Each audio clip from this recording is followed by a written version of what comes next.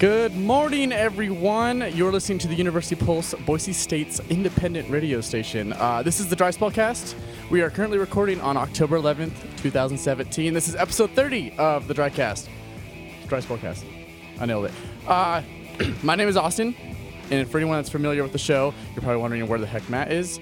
He is out of the studio today for work purposes, so I am taking over as the lead of the show today. I am also joined by Justin from Jay Plays Every Day. Hello. He's been on the show. This is your third time? Third time. Okay, so becoming pretty familiar with the whole setup of how we run this. So if you would like to come and get into contact with us, that is very possible. We are on Twitter at Dry Spell Radio. You can email us at dryspellradio@gmail.com, and we're also on Facebook at Dry Spell Radio. Shocker, I know, all the same, but you can find us there. Send us questions on any one of those three platforms, probably Facebook or Twitter, because I don't really think I'm going to be checking the email too much, but just to be honest. But I'm going to actually start with a question for all you listeners out there. Oh. You know, given that it's October. Yeah. As Spooktober, as I got here. Oh, perfect. So given that it's Spooktober, what is your favorite spooky game? So feel free to leave a response on any one of those platforms, and we may read it on live air. Yeah. That's a good question. What's your favorite spooky game? We kind of talked about this a little bit last week. Maybe we'll get back into it later at the end of the show. Heck yeah. So yeah, that's what we're all about today. So Justin, how was your weekend? Good, man. Just wrote a lot of papers. It was that 1 week of the semester, other than the last couple where everything's coming due. Midterms, man. Yeah. So, but everything turned out well, and I have the comment. I just saw your shirt. It's pretty sweet. Oh, yeah. He's wearing a Witcher 3 Geralt shirt. of Rivia repping today. So. Got the Jurden symbol and everything. Got all the symbols. Yeah. Anyways, off track. Love The Witcher, but that's a whole other thing. So, yeah, just doing that. And then the other big thing that's been on my mind is a certain Lord of the Rings game that came out. Already clocked 10 hours. There's always time to play if you're just willing to stay up till the wee hours of the morning, between things. So that's kind of how I manage that. There's always time for everything. Right. I mean, who needs sleep? We've all figured that. If you're on campus and you still haven't figured that out, hey, man. I haven't slept in 4 years. Yeah, perfect. That's exactly how I look at it. Yeah, I guess you can just jump right into that. How is Shadow of War? Shadow of War. So it's pretty, well, if you've been following any of the gaming industry stuff, it's pretty controversial. Here's what I see, and I can verify some of it, and some of it I'm going to wave the BS flag on right away, okay? The two biggest criticisms I keep seeing over and over and over again is supporting the loot box system, okay, which, trust me, I'm not a fan of, but I have some news on that. And then second of all, the liberties with the lore. I have heard so many things from reviews that people claiming they're Lord of the Rings fans, which they probably are. I have no reason to doubt them. And they just talk about how, man, this game just dumps on the lore. Bad. Now, I've clocked 10 hours. I'm purposely trying to push the main story with a little bit of side stuff, but mainly just going main story and minimal side stuff so far. I just hit Act 2 last night, and I can honestly say so far in my experience, the loot boxes have never been pushed in my face. They've never felt necessary. And, I mean, sure, you can drop the however much money you want and spend for some loot. I'm very, happy to say there has not been one time so far where a pop-up comes up and says, you could buy this chest instead of play this game legit. And that was my biggest concern is look, I don't want your advertisements in my face. Now, one thing they do on this game, and other games have done this a little bit too, but on the main menu, they have a WB Play deal where you punch in your email and you get a permanent 3% boost to XP if you get on their newsletter. Yeah, that stuff's a little cringy outside of an MMO, but to be honest with you, it doesn't make a noticeable difference in the gameplay, in my opinion, because I played for about 4 hours before I even punched in my email. Game feels really good. So I'm going to go ahead and say, it might be a little early to call this because I'm only in Act 2, but so far, not once have I felt like loot boxes were necessary or even on my radar, and nothing's been popping up reminding me of them. So I like that. Doesn't mean I support in single-player games the loot box thing, but I can tell you right now, if you're going to buy it and don't intend to spend a single cent beyond the purchase of the game, you're good to go from what I've seen so far. The second thing, the lore. If you're a hardcore Lord of the Rings fan, I find myself very affluent with the lore, like the Silmarillion, the Hobbit, all that stuff. And let me put it this way. If you look at this game, it takes place the 50 years between The Hobbit and Lord of the Rings. Mm-hmm. If you look at this game as a really good fan fiction, really good, you will enjoy this game. I think there's a lot of things in there that people are saying are not lore-friendly that, in fact, are or could be interpreted. But think about how much stuff Tolkien wrote. Yeah, I mean, like the one that people kind of been going off is Shelob is a woman now. Yeah, but she's a shapeshifter, right? Well, her... let's see, her mother was that deity Ungoliath, I think, and she was a spider who almost ate Morgoth. Morgoth had to call in the... I'm going super nerd here. Just go. It's over 9,000, everyone. Bear with us. But basically, she called in the Balrogs, or I'm sorry, she almost ate Morgoth, who was Sauron's master. He had to call in the Balrogs to save him. And so, that power comes from somewhere. And it says that very explicitly in the game. Not really a spoiler here, but it talks directly about that encounter, and it talks about where she gets her power from. So I find it believable. I mean, she's not just a spider. If you just watch the movies, I could see how you'd be like, why is a spider a woman now? That's not like the movie. Right. And keep in mind, Peter Jackson took a lot of liberties when he made the movies. Yeah. So, I mean, you want to get technical, everyone picking about the lore, keep in mind the mass audiences out there don't even, realize what the book is. So... that's my take on the game. I think if you're a Lord of the Rings fan, it's a solid buy.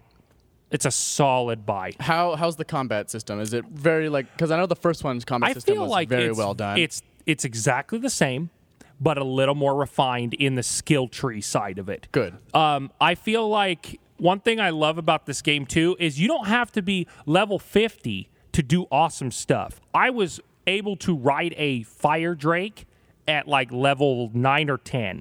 Now, I had to give up combat abilities to be able to go through the skill tree for beast riding. Mm-hmm. And so in that sense, I think it's a good balance. A lot of these, one thing I will tell you is the missions, unlike the first one, you can't save scum. If you fail, that's it. No replay. Except there are Celebrimbor flashback missions you can retry for the bonus objectives, and you can try... I haven't tested this. I guess they patched in, or right before release, they put in an option to redo some of the main story quests. But like I said, that's all for optional. A lot of quests have if you beat it, you get this much experience. But if you do the first and secondary objective, you get a rune, and you get a... one thing I love about this game is the loot system. If you love the aesthetic of Lord of the Rings, there's nothing like I loot a box and I've got a Númenórean hood with a Rohan chest piece with it's really cool and everything looks great. Yeah, the game looks really good. Oh, and it plays so good. I was kind of like, please don't be Batman Arkham, with the performance issues. But I fired up my PC. It has a built-in benchmark. I ran the benchmark with OBS recording me. I was still getting 45, 48 frames a second, which for my needs is plenty. Mm-hmm. And it just has ran so good. Not a single glitch, not a single performance problem so far. That's Knock good. on wood. Good to hear. I mean, we'll see. One thing I did hear about the whole loot box system is at the end of the game, there's a grind where you get sieged. But I heard the end of the game is locked behind a loot box. So that's, I think Matt and I were talking about that. Right. And is that true? Do you know if that's true or not? So I am in contact with one person who got the game early. Let me put it that way. And they didn't tell me any spoilers about the story. This has been, you've seen this in the gaming media. They're blowing this up. Now, like I said, I'm only in Act 2. But from what I can see already, knowing the little bit that he's told me about that, spoiler free, I can say that, let me put it this way. If you're going to play a single-player RPG for hours and hours and hours, and it has a base building system in it, because that's essentially what this is, okay? Don't you want the game to be difficult and beat you around at the end? Kind of put you up to the test what you built? Well, and that's what they're trying to do. Now, yeah, sure, you could dump a bunch of money and say, boom, here's my upgrades. Let's get this thing over with in 2 hours. Yeah, because like that was my thing in the first, excuse me, Shadow Mordor. Is at the end of the game you were so strong. You could just fly through encampments and like kill like 30 people in like 3 seconds. Still kill a lot of people, but I feel like come the end of the game, especially from what he told me, he just said, "Hey, just be ready. Your stuff's gonna get broken," and I'm like, "Oh, okay," because I'm building my very first fortress at Act 2 right now, and I'm kind of like, "Oh, okay." Not looking forward to that, but I already had my bodyguard die 3 times. I'm not happy about that. Oh no. It's kind of off track. I just have to say the ad campaign for Shadow War. Oh, I think one of the most whoever did marketing is a genius. I don't know if anyone's seen them, but it's real life. Obviously, they like the live action trailer, which was super cool. Yes. But like the other campaigns were like the regular person with their orc bodyguard following them around, and they're really funny. It was great. Or man. the one where like the guys keeps dying. Not today, Brian. Right. Not today, Brian. And keeps saving his life, and it comes back that he saved his life in the game. So it's just kind of, I don't know. They're genius. And you think that's a marketing ploy? I can guarantee you, from what I've seen so far, there are a lot of unexpected, awesome nemesis moments. There have been times where like I have one guy down on his knees, and I'm about to like decapitate him, and all of a sudden his buddy ambushes me and just knocks me a new one right in the side of the head. So that's super cool. I love the world. Last thing I'll say about Shadow Mordor, I was about to be executed the other day by this war chief I'd hunted for like 3 hours. And right as he pulls back, you get the little thing where you got to push the button at the right time. Yeah, quick time events. Right, I failed it, but a Gondor soldier jumps out of nowhere and stabs a guy through the head. And so there's like, depending on your area and who's in your vicinity, like your followers, even standard soldiers, it's very rare, maybe 2%, 5% of the time. But I've had them jump into the middle of that, and it's not a glitch. They time it perfectly. And it feels like something out of the movies. Like, oh, I didn't see that coming. That's cool, yeah, right? I didn't realize that was actually a thing in the game. Very cinematic, and it doesn't even have to try. So overall, very happy with my purchase of the game so far. So I know you were like kind of weary. I was we on talked the about fence. This last it was week. like the day before. I talked to that guy, and then I saw a couple reviews. And it's hard. I don't put a ton of stock. It depends on who's writing the review. Of course, I have my preferences, but overall, it's like as long as it doesn't wave the loot box in my face or ever make me feel like I have to buy it, I'll do it. And people are complaining about the grind at the end of an RPG, which I can get, but you're playing an RPG. Yeah, when is it considered a grind? I know people that say having to do the side quests that are fleshed out in Skyrim is a grind. I enjoy doing that personally. Well, yeah, I enjoy like stuff like obviously there's a grinding that is kind of annoying, but of course. Every RPG is going to have a grinding element to it. It has to. It just is a natural It's part thing. of the DNA. Yeah, And obviously, these are the people that never played like an MMO or anything.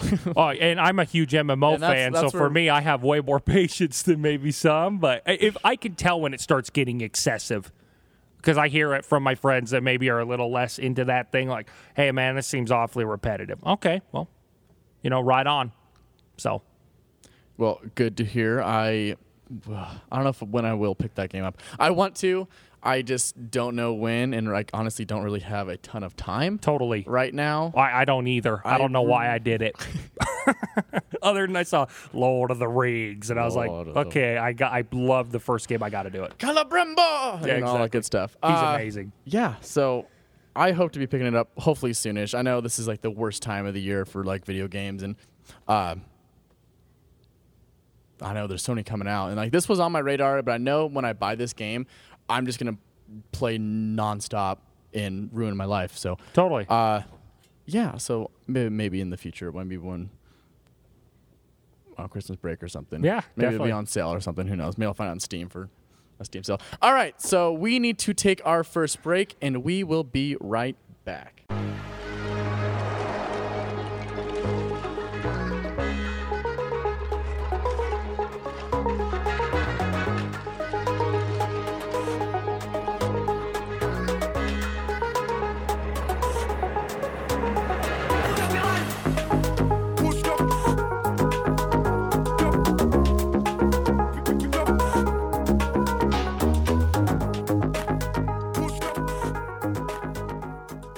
All right, we are back. So Justin just finished talking about Shadow of War. Yep. This is Dry Spellcast, by the way, for all you people that may have just tuned in the last several minutes.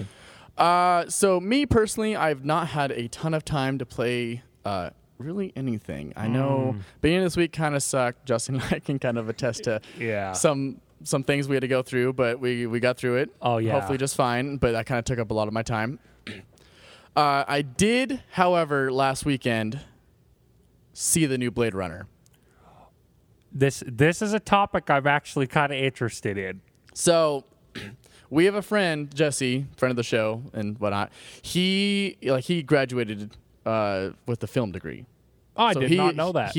So he loves movies, obviously. So he was all about, and he loves Blade Runner too. So he was all about going and seeing this movie and let's go see it IMAX, all that good stuff. I was like, okay, I'm down, but I've never seen the first one. So when I was gone for a wedding a couple weeks ago, Matt and Jesse and a couple of other friends all sat down and watched the original Blade Runner, the final cut version, which is the one to watch, apparently.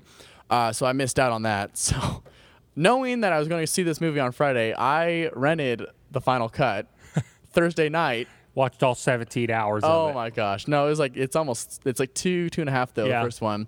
So I never saw Blade Runner before. Sat down and finally watched it. What a cool movie. It's It's cool. just so it's not what I expected at all. To be honest, and the pacing is totally. When you hear the name, you picture run and gun action flick, and then you watch it, and it's immersive. That's the word I have for the Blade Runner movie, the original anyway. Yeah. I haven't seen the new one. I'll get to that in a second. Oh, boy. So yeah, I got I know why people would not like this movie. It is slow at parts and just kind of maybe some weird back, it was 82. So totally. There's some weird stuff. I mean, let's be honest, the visuals and the world they built were just so good even for that time. It's Ridley Scott, same guy for Alien, right? Yeah. This was his next project. So he didn't Covenant it? Never mind. I'm just gonna I'm a big Alien fan. I was put off by that other one, but that's not important. Okay, moving on. Yeah, so I watched the first Blade Runner. If you haven't seen it, I recommend the final cut version, which Ridley Scott sat down 2007 and finally did it, because there's the theatrical edition, then there was a director's cut edition, and then the final cut. I think there's actually even one more in there. Might be. Wouldn't surprise me. The final cut's the one he originally wanted, because I read this that the studio made him change the movie on theatrical release because people just won't understand it, so that's why they changed it. Right. But I recommend going and seeing that before you see the new one. You have to see the old one before you see the new one. It is a direct continuation, obviously. But so the new one, it's set 30 years after the events of the first one, and God, the first thing I have to say, because we saw it in IMAX, is the visuals and the music were just amazing. That always is good for immersion. Because obviously the visuals, I'm sure you saw in the trailer, it's all the lights and the holograms and stuff like that. It's just such a cool world that they've built. And I know even back in the day, because it's based off the book by Philip K. Dick, Do Androids Dream of Robot Sheep? Mm-hmm. He even said on the original movie this is the world I was imagining writing the thing. So I think he'd be very proud to see it actually more come to life. And the music is just right out of the original. I've heard the soundtrack. So there are people that even I've read on Facebook and stuff. Not a big fan of this movie for pacing reasons, but dang, I gotta buy the soundtrack. I've seen people say that. Mm-hmm. Oh, the soundtrack's great. And as you talk about pacing reasons, the movie's almost 3 hours long. Yeah. And if you did not like the pacing of the first one, don't watch the second. Probably not going to like it on this one. It's done better. It's way more engaging, because I know the first one, there's parts where it's oh my gosh, when he's zooming in on that picture and it's takes 20 minutes to get to the point. Right. This is more engaging. It is kind of slow at times, but not boring. So keep that in mind. So yeah, if you were a fan of the first one, you were going to love this one, and it answers a lot of questions and still answers no questions at the same time. I didn't say nothing about Harrison Ford's character. Is he replicant or not? Right. Well, Ridley Scott said in interviews before that he is. Is he? Yeah. Or is he? Ridley? Well, then again, he said a lot of things about Alien that he ruined them with Covenant. Sorry. So yeah, this is set obviously 30 years in the future. It's there's a new wave of replicants out because they've destroyed the Wallace ones, or those are the ones that they've been hunted. The previous corporation. The Nexus 6s, and then Jay Leto play the new bad guy. He's the new Jared Leto. Or Wallace is the new bad guy. It was. Tyrell. That's right. Oh, that's what I'm thinking So of. Wallace Okay. is the new bad Thank guy. you. That's right. He, or not really, I don't know if I really call him bad guy. The new producer of these replicants, and he has a weird god complex about him because Totally. he's like a creating life kind of thing, and it's a really weird thing. And I don't know. He did a good job. Jared Leto's like a weird good actor. He really wasn't in the movie too much though. Oh, interesting. Neither was Harrison Ford. I actually heard that. Some people are kind of bitter about that, actually. But it wasn't his story. It's Right. All, it was That's all why I was like, okay. Yeah, like well. it kind of was like it kind of like tied into his story, and like it really at the end really hard with the first movie.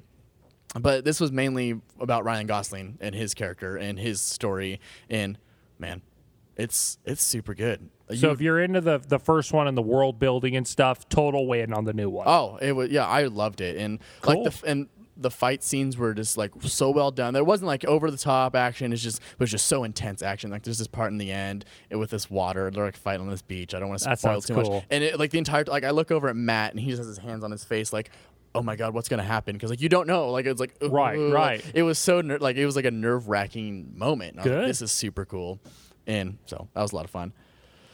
Other than that, I did start Wolfenstein: The New Order. Oh, 'Cause I that's know- the newest No. entry. No? Because the new Colossus is coming out. That's right. That's right. That's a previous one is New Order. I want to say, yeah. New There's Colossus so many Wolfenstein games. comes out on the 27th, so I kind of wanted to play it because I was really interested in the new one. Looks so good. Oh, yeah, it does. And I think I beat the first 3 chapters of it so far. I only played for a few hours What do you on think? Sunday, Monday. It's good. It's a lot of fun. So, as someone, all right, here's your opportunity to talk to me as a never played Wolfenstein before. Okay?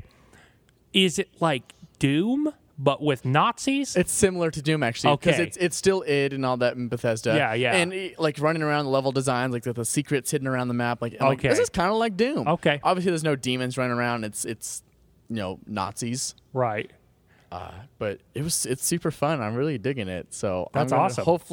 Hopefully try to beat it before the new one comes out, and then probably pick up the new one. And you got till the 27th to do that? I know. How long is the game? I wonder. have no You're idea. probably like, forget the secrets, just go straight Unfortunately, through. I can't do that. So I have. I know, I'm the have been same doing way. secrets, and I'm having to like tell myself, no, Justin, you got to like with Shadow of War. It's like, no, you have to do the main quest. You got to do at least one playthrough. it's pretty hard. But you know what? It's a lot of fun. Oh yeah, Killing Nazis. So this is kind of off topic, but so Bethesda came under flack when they tweeted out for like an advertisement for the new Wolfenstein, talking about like taking out the Nazis and stuff. Oh, yeah. I saw that. Someone responded to them like calling them like intolerant and stuff. I'm like, they're Nazis, man. Come Yeah. on. I understand like what people like get offended by when things. when was it controversial? We fought a whole world war against them because they were doing awful things. They're Nazis, man. So I just thought that was just so crazy. And Not that everyone And- that's even Bethesda's Yeah. like, what? right. I know. Yeah, it's like, well, it's outrage culture nowadays. I mean, that's like not even on their radar. They're just trying to put out a game. I've seen people accusing them of like, I don't want to get into politics, but like political narrative and all this stuff, and they're like, we've had this license, we've been putting it out for years now, and all of a sudden there's a problem. It's just because everybody's just, they just rage over whatever anymore. So I just take it for what it is. Like you said, from what I've seen, it looks like a really good alternate universe kind of Doom feeling game. How is the How is the gunplay? Now, obviously, it's id Software, so I'm sure the gunplay is solid, but how is the weapon variety? Is it a little more limited? It's a little more limited. I think you only have it's like similar to Doom. You have Yeah. like the weapon wheel, but you get like different like some guns like the pistol you can have a suppressor on it or not. and stuff Okay, like so that. there's some But attachment there's stuff. a lot of guns you can dual wield. Like if Interesting. you can have an assault rifle, and if you pick up another assault rifle, you can dual wield them. Jeez. And just go to town, which is a lot of fun. That sounds and pretty cool. like stuff like that. And I mean, I'm still pretty early in the game, so I'm sure there's still more going on. Like I picked up a machine gun. Like you can pick up the mounted machine guns off the turrets and like carry them around. And one was just like shooting like melting beam lasers. So That's cool. That was fun. And then you can take off limbs pretty easily with weapons. So, yeah, very Doom-esque probably in the brutalization side of things, too. Yeah, so I mean, there's the pistol, submachine gun, assault rifle. I got a sniper. I had a shotgun at one point. Okay. So, I mean, the usual. Yeah, totally. I don't know how much What you'd variety expect. between, because like the game starts out during World War II, during 1942 or something, and so like you have like the gun 1942 version, and then things happen, and it's the 60s. So Yeah. and then all the guns are upgraded and modified for the 1960. They kind of version. look like they got some like Fallout kind of aesthetic going on. Yeah, it's a cyberpunky kind of future, and it's pretty cool. It's on my radar. It's on my list of to plays. So let me know when you beat it. I will. I'm sure you probably find it on Steam pretty cheap. 'Cause I think I got it. I've got it bookmarked. Trust me. Yeah. So I picked it up for like $10 on a PlayStation sale. a while Heck back yeah. ago. I still want to play the old. The old Wolfenstein? No, I mean Or- it was the DLC for this one. I forget what it's called. The Old Guard. That's what it was. I wonder what that one's all about. I heard that's kind of fun. It's like a standalone DLC. Oh, Like how is it back in like back World in War II? World War II. Yeah, That's I think. cool. So we'll see how that is. Excuse me. Sorry, I was biking earlier, and now my throat's all dry. Biking very fast. Yes, very Might fast. add. I was locked out of the studio and I had to go run home and get my old student ID to unlock the door. So that was fun. Yeah. Minutes before we were on air, but we made it. We're here. We have just a couple minutes before we take a break. Anything else you would like to talk about? Oh man, I mean, let's see, Shadow of War, Wolfenstein. Trying to think if there was another game that came up on my radar recently, and I'm trying to remember what it's called. Now you're going to make me look. It's going to take me a minute to remember here. I apologize. That's okay. We're killing time anyways. So So you said you haven't been able to play much, so you're just kind of. yeah, I honestly I don't think I played at all over the weekend. I did go to Oktoberfest out at Prost this last weekend, so that did take up quite a bit of my time. I guess I can kill 2 minutes with that. That was a ton of fun. I love Oktoberfest. It's just a fun party. Matt and I, and we met up another friend, Matt Short, as well, and the three of us kind of had a good time. Because they block off the whole street downtown, had like the German band out there playing. It's a lot of fun, and That's awesome. then later on it got a little sloppy. Not me personally. I cut myself off when I needed to, like when I knew. Oh, I'm but sure you did. There were some You're people. an upstanding citizen. There were some girls, I'll say, that did not know when to stop. So are you complaining about this, or are you just observing? No, I'm complaining. It was a little Oh, at times. that's never good. It wasn't good, but it is what it is. It's Oktoberfest, which is, I guess, that kind of season is ending now. We're starting to move into the winter beers. I'm like, no. Yeah, just stay a little longer, October. I know. Please. Well, it's actually really nice out today. Yeah, and not it was bad. yesterday. Actually, yesterday was lovely, but knowing Idaho is going to get real cold real soon. Yeah, been snowing in my home state of Wyoming already? For weeks. Oh my goodness. Yep. So you can always tell it's going to be a long winter over there if it hits before Halloween. Bad winter. Usually it's there guaranteed by Halloween. But I love the winter. That means I can stay inside Right. and play video games. Yeah, I was going to say, let's tie this back to the show and play lots of games. Yeah. So let's see if I can do this right and maybe just take us to a commercial break. All right. We will be back in just a few minutes, so we will see you later.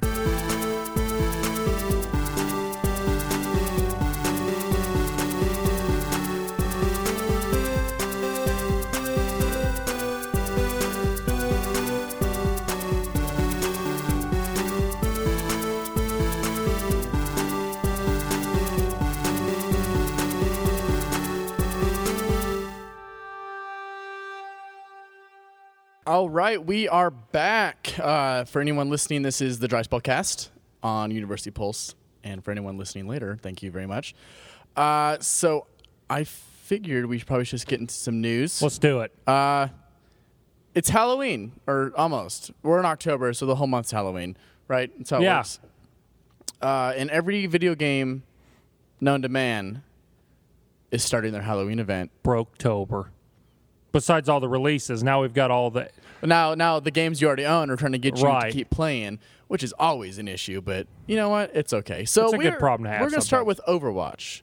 Might as well. So we'll kind of subside some of the Yeah, news. Talk about the good stuff coming up.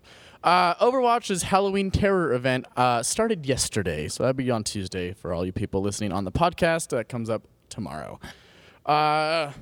So it's similar to last year's event. They'll have 140 plus cosmetic items for you to unlock through loot boxes or pay if that's what you'd like to do, such as new skins, voice lines, emotes, highlights, intros, and so much more. That's cool.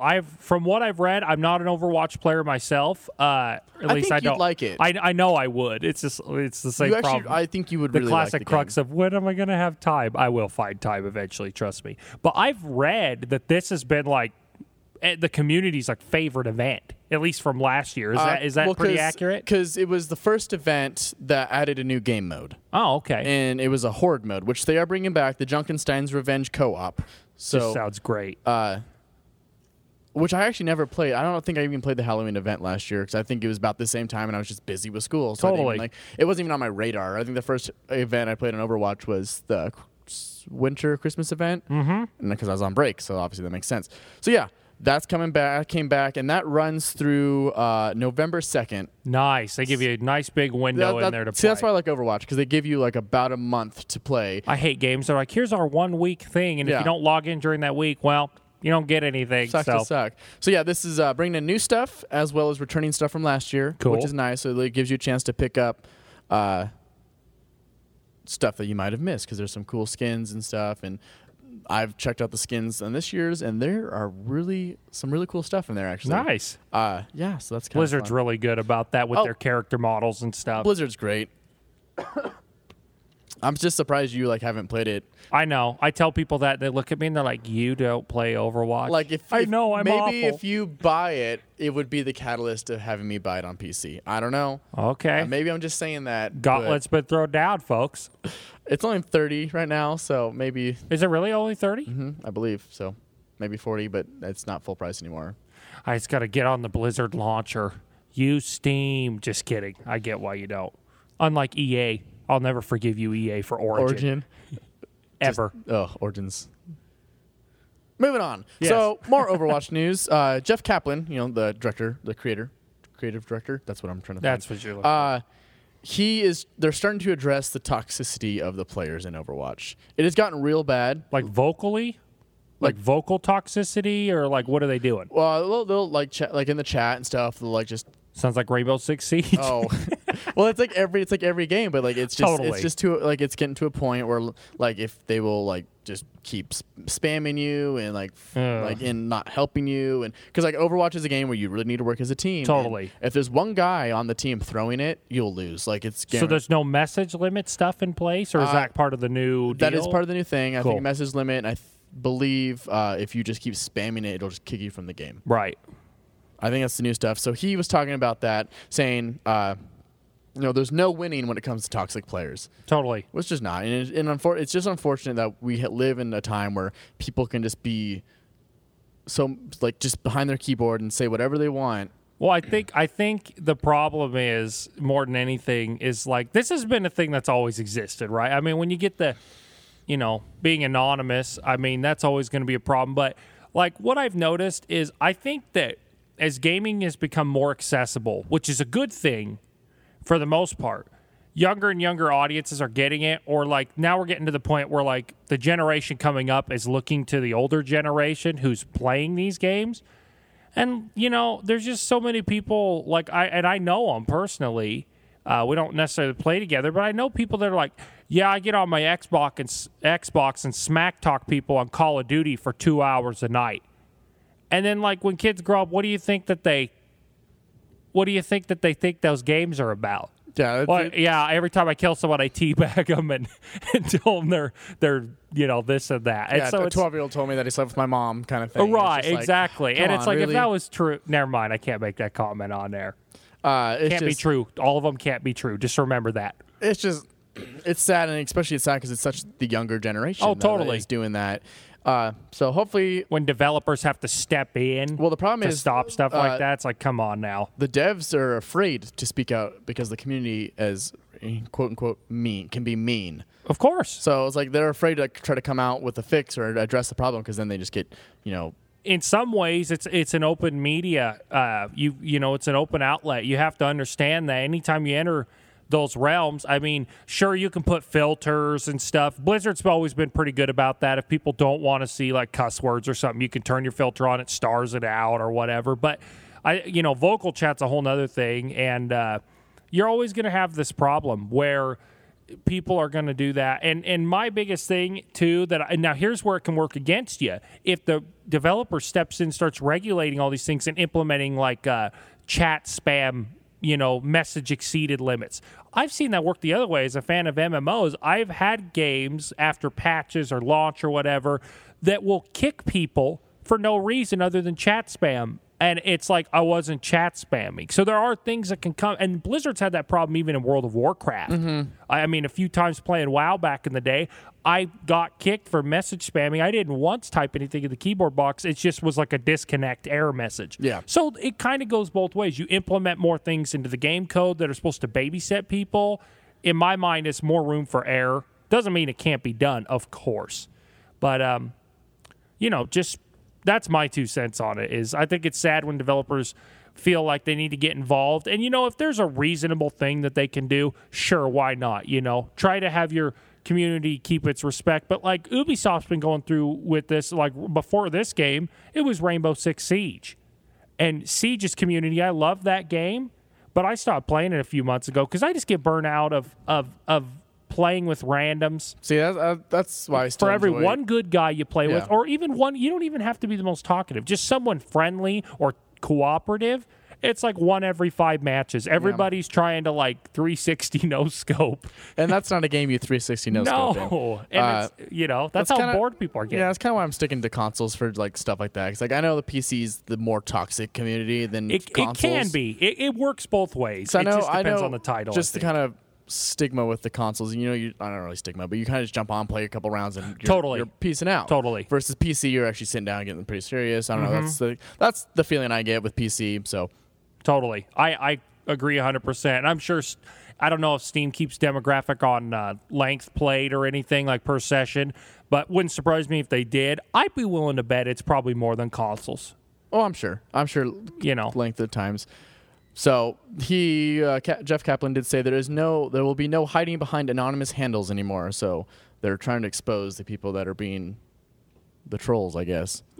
Is there a handle system right now that you like type in a nickname? I'm not entirely sure about the PC. Yeah, I don't know. I'm so not now sure I guess if somebody trolls me, I can directly report their Battle.net account. I guess I'm not entirely sure how the PC version works. I don't own it, so all I know is about the PlayStation, and that's connected to your PSN. So. Interesting. Yeah. Moving on. More fun, exciting game stuff. Destiny 2's first Iron Banner started this week. Oh, yeah, the classic. And I haven't played it, let's be honest here. I'm kind of not really into Destiny 2 as much as I thought it was going to be. You're not the only one I've heard say that, which is opposite of what I expected. I mean, I'm sure I'll play Iron Banner later in the week and do all that good stuff because I'm sure it's still fun.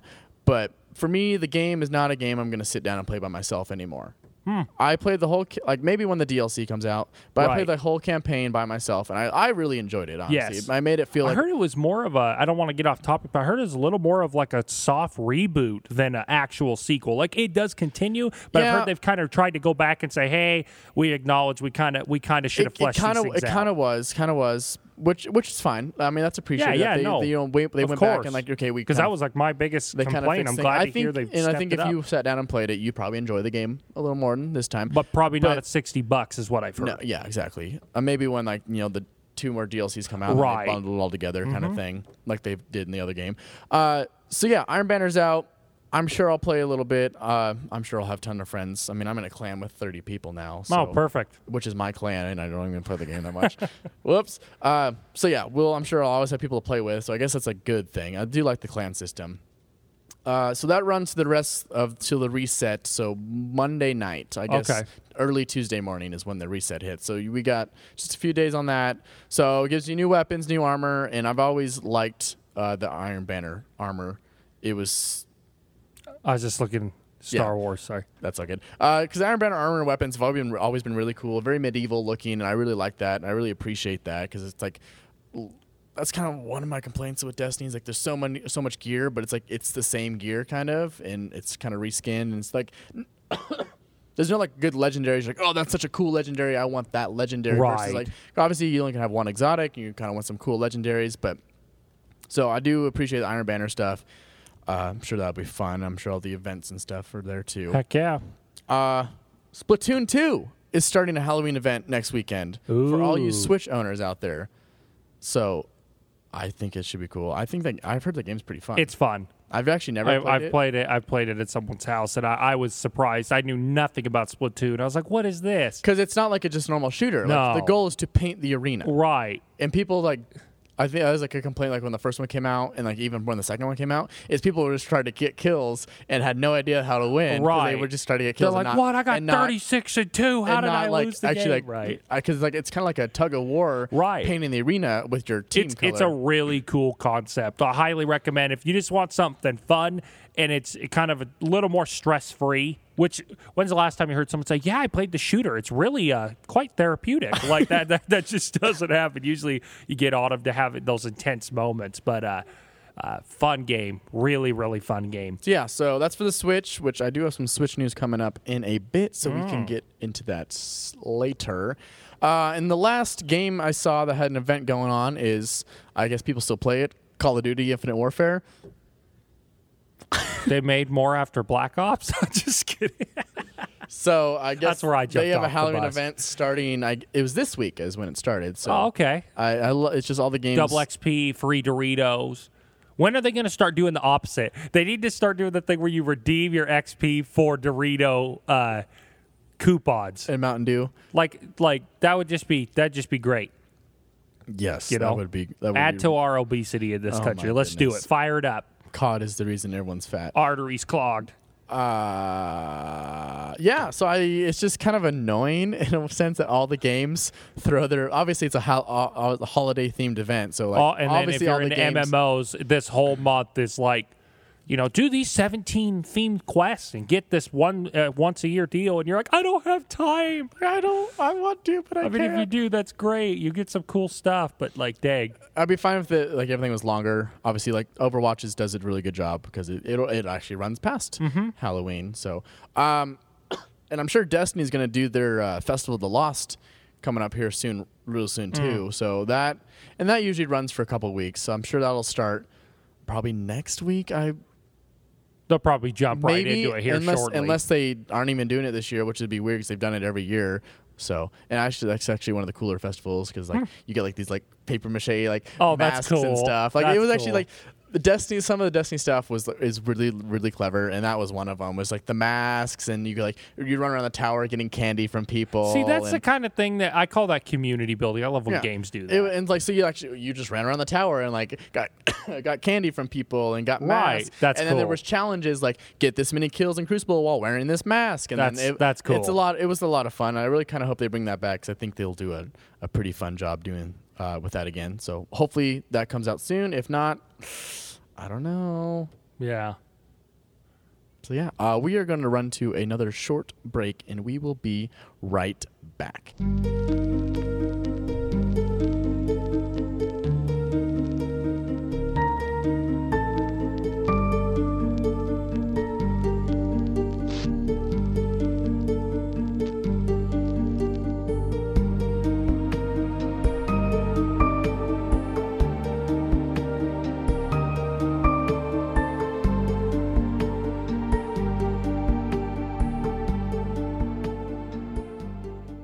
We are back. We are just starting the last segment of our first hour, and we're going to talk about a little bit more news. So, have you heard about the Nintendo? Have you heard of the High Elves? Just kidding. Sorry, meme reference over 9,000. Sorry, repeat that again. No, that's totally fine. So, Super Nintendo Entertainment System. Yes. You know, it's the thing, right? The classic. Yes. It is coming back into stock this week. All 10 units will be shipping to the U.S., so make sure they overbook their pre-orders. That already shows that they have put out more than they did with the NES Classic. Yeah. But I don't know how many more they're going to keep putting back in stock. They've hired a guy for another hour to put like 10 more together so they could say more. more. It's just a little more. We're ramping up production. We're meeting by 10. demand. So if you're lucky enough, I believe it was GameStop and Game Freak. We're having. I think it was Game Freak. I don't know. We're having the deals. If you're lucky, maybe in like a place like here, Boise, you could probably still find one at Best Buy or something. Maybe. Who knows? But they're still there. I bet they'll continue to be showing up on the stores through the rest of the year. I hope so. Definitely during the holiday season, I bet you'll see a lot more. I hope they meet that because none of us want to go to Scalp or eBay and pay 4 times. Well, and that's such an issue, and they realize that is an issue because they're actually bringing the NES Classic back at the start of the next year because it is like such and still like high demand. And for me personally, I'd probably just get it just to have it. I'd probably play around. Oh, it's just cool. Play around on it, have some fun, but I mean... How much is it running? I think it's $80 for the NES. Oh, SS, for what you're getting if you're into retro gaming, very reasonable. And I think the NES was like $60. So oh, cool. It's really not too expensive, and considering the SNES, I don't know what kind of SNES, it comes with 15 games on there, and like it's pretty good selection. Star Fox 2, the unreleased Star Fox 2, up for Game of the Year. Just saying. Yeah, I've heard that. So we'll see how that goes. More Nintendo news. This is kind of what I was talking about earlier. Nintendo is ramping up Switch production. Wow. They said have they been having inventory problems? Yeah, it's out of stock everywhere. Oh. I don't know if you've noticed. You're not really going out to buy a Switch, or paying attention. That does suck though. So yeah, they're ramping up production. They're saying they're going to make 2 million units a month. Wow. That's a lot. Easy, Nintendo. You just barely digging yourself out of the last hole. Let's just get the orders filled and see where it goes. I think the demand's there, though. Yeah, I can believe it. It's a really neat when you have a first generation concept that's taken off like that. Why would you not run with it? Because eventually somebody's going to come along and try to take a stab at that market. I mean, you could already argue some are trying. I've heard rumors of PlayStation wants to refire their mobile division up and stuff. I don't know if they call it a Vita. I'm still upset that didn't work out. I know. Like PlayStation's kind of like they still like kind of technically kind of support the Vita. Oh, totally. And I think games still come out for it, but just they never pushed it hard enough. No. I think this is their issue. And I don't know. They could have really done the dual screen kind of thing, or like obviously the Switch does like the undocking, you continue playing. If PlayStation could have adapted that better. I know they had to kind of like the suspend your game on the PlayStation and pick it up on the Vita, but it wasn't like super like reliable or anything. Yeah, and I think the Switch does a little better job of that, obviously because it's coming from the unit itself and not just from another console. So yeah, 2 million units a month. Obviously that's going to happen right now to meet holiday demands because this console is going to sell really well during the holiday season. I don't doubt it. It's because it's cheaper than the majority of consoles. What, $299? I mean, and if you want the titles, we've kind of ran the prices. To get it where you want it to be at with the controller and stuff. It's still going to run you about $500, but yeah. Well, and if you want to play those titles that are owned by Nintendo, guess what? That's what you got to do. So if you're really into that, it's a great investment. Yeah. If you like several of the franchises, because if you like Mario, spoiler alert, there are going to be lots of Mario games. Well, Mario Odyssey is coming out. And that's not a diss, by the way. Right around the corner, the 27th as well of this month. So that is a big deal. Look at that later. And we just the Mario versus Rabbids. I heard that's actually getting pretty positive reviews because it's like an XCOM style fighting game. Which I love that which they is put super XCOM and Mario. It's together. super random, but it's I heard it's actually like been executed really well, and Ubisoft's done a good job with it. So that's cool. I mean I've been saying this for months. I want to get a Switch. I think I have practical application use for it. I want to I've never technically owned a Nintendo console before. Wow. Ever. Even I can say I have. Because growing up, I've always been PlayStation. Like, it just kind of happened that way. Like, my sister won the first PlayStation in, in a raffle in, 1998 or something. Perfect. Of course, she never played it, so me and my brother took it over, and then eventually we just got the PS2, the PS3, to the PS4, and, it kind of just happened that way. Right.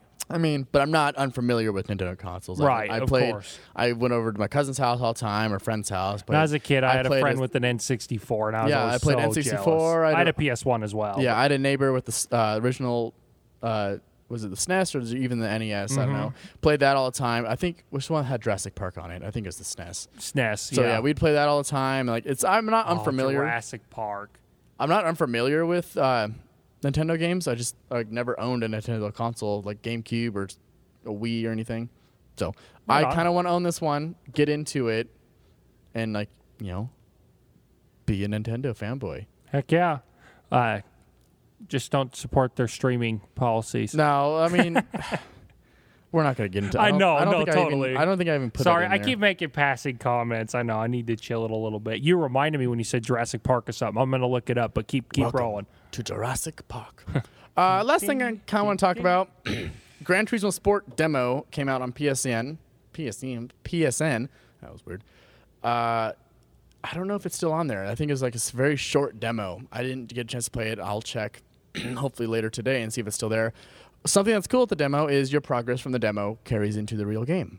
So you don't have to restart, which is a kind of a cool thing because the game comes out, I believe, on the 27th as well. Don't see it on the list here, but I want to say, it's the 17th. I'm pretty sure it's the 17th. It is there. Okay. So 6 days. I don't know if the demo's still there. But from what I heard, goodness, our friend Jesse played the demo. He did not like it. What? And I don't know if that's because he wasn't, maybe because it's just the demo, or he's not really into racing games too big, he said, but he wanted to give it a chance. Yeah. And he said, like, the cars look great, but he's like, but the background looked weird, and it didn't, like, handle well. And he's like, which is weird because I have a PS4 Pro with the 4K, like, stuff, so, like, you think it would look good, play well. Oh, totally. So I'm kind of just going to throw it on there that it was the demo, and that's the reason why maybe he was playing it, like it was playing bad, or I don't know. I sure hope you're right. So I was going to get this game right when it came out, and now I'm not so sure because of that. And considering I just bought Project Cars 2, which I'm loving. Well, good. It's a very good racing game. It's kind of what That's the one that applauds itself on customization, right? Like, I mean, they all try to push that, but isn't that the one that's really, really deep, or am I thinking Turismo? Turismo gets really deep in customization. Project Cars 2 does as well. It's not Turismo levels, but it's pretty good. It's pretty good. Like, if you know Above what you're its doing, peers. because you can do like the simplified version is like talk to your car engineer, and then he'll like say you there's a couple prompts like, oh, I'm not turning well in the corners. Like, okay, we'll just do this. Or you can actually go into the tuning thing and like do it all yourself. Cool. Which I have no idea how to do that stuff. I'm just like, I'll let the computer figure it out for me, and I'll just deal with what I get. I just drive the car. Yeah, exactly. I'm like, I'll just deal with what I get.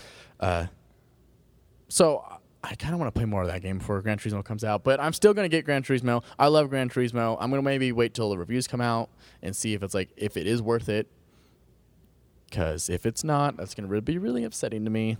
Because I've been playing these games. I mean, that was the first game I owned for the PS2. Gran Turismo 3. So we got the bundle, Gran Turismo 3 and ATV Off-Road Fury. I forgot about that series. What a game. That was a fun game. Man, so, yeah, fire up the banjo. So Gran Turismo 3 was like the first PS2 game I ever played.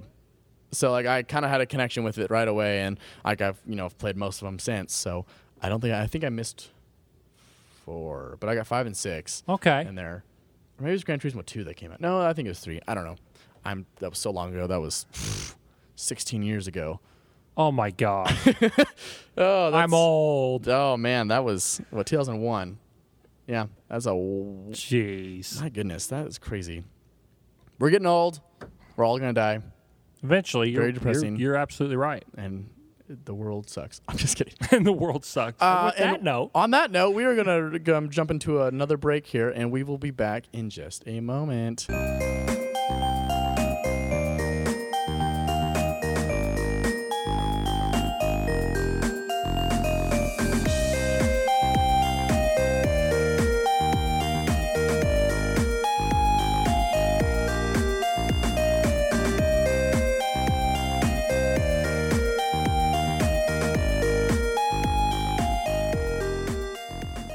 Welcome back to the show. We are about to start hour 2.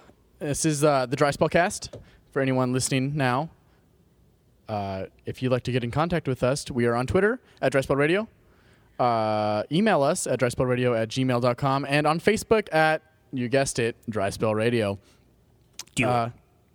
Yes. My name is Austin. Matt is not in the studio for all you regular listeners. We have Justin in the studio with us again. Hey. So we are just going to start hour 2 off right with some good esports news. But before we get into that, I have a question for the listeners. Oh. I brought it up earlier, but I'm going to say it again. Given that it is Spooktober, I said Spooktober. What is your favorite spooky game? If you'd like to leave us an answer on either one of those 3 things that I mentioned before, Twitter, Facebook, or email us, I may read your answer on live radio. He'll do it. I'll make him. I'm that crazy, and you don't know what's going on.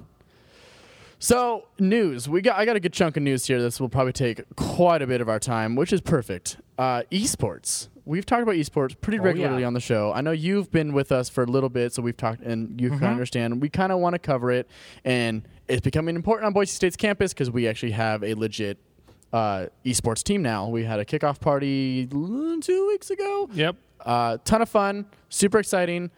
And I'm really glad the world is grasping esports as hard as they are right now. Heck yeah. I'm glad to see it too. Like I said, I'm a total noob when it comes to the esports scene. And but it's so entertaining. It's getting to the point now where, I started watching it like, okay, well, I better start watching some of it so I can at least say I've seen it. I'm actually quite enjoying it a little bit. Well, then I got the news for you. Oh, boy. Here we go. You need to buy a Hulu subscription now. I got one. You do? Pretty sure. Okay, because there's esports are coming to Hulu. Oh, Heard cool. it here first. So there are 4 shows to be streamed exclusively by Hulu. Each are produced by the ESL and will range from shorter podcast-style discussions to more in-depth documentaries. Dota 2, League of Legends. Dota 2, League of Legends. I'm just kidding. I know there's more. So it will follow CSGO, Dota 2, PUBG, and more. Interesting. So all the main stuff. So the 4 different shows that I'm telling 4 shows. It's quite a bit. So the first one. Can I make a prediction really quick? Yeah, let's go for it. I'm going to stir up the pot here, and then I'm just going to leave it to sit. I don't think PUBG's professional scene's going to take off. I don't. I think it'll fall on itself. It's how they're doing it. I guess we'll get a little sidetracked. It's obviously it's hard to make a winner. Right. They do several games and do a point system. And I know Matt was watching their last thing that happened. The Invitational, and there's a guy who won 3rd, but never made it past the top 20, or he did in the end. Right. I think the last round he made it in the top 5, but he just constantly was kind of up there. So I was just kind of kept making some points. And the last round he was running on the cliffs by the beach and got stuck in some rocks. Yeah. And the wall closed on him. And he's like, well, crap. He just healed himself. Yeah, he had so many healing right? supplies. He just healed himself for as long as he could. I think he ended up being in top 5 or something because of that. So, and then he ended up getting 3rd place. Crazy. Yeah. So I think if they tweak PUBG just right, you can get a good esports. The potential's there. I just feel like my biggest thing, it's Blue Ball Entertainment, right? Is the developer? Is it Blue Ball? Blue Hole. Blue Hole. Not Blue Ball. This is very inappropriate for you. I'm just kidding. Oh, yeah. I wasn't even. Oh, wow. Well, we're on a college campus. Anyways, so Blue Hole, my problem with what they're doing, and this is all opinion, folks, so take it for what it's worth. I think they need to stop adding some stuff to the game and fix the game, because my biggest thing is it's just jaggy. It's jaggy.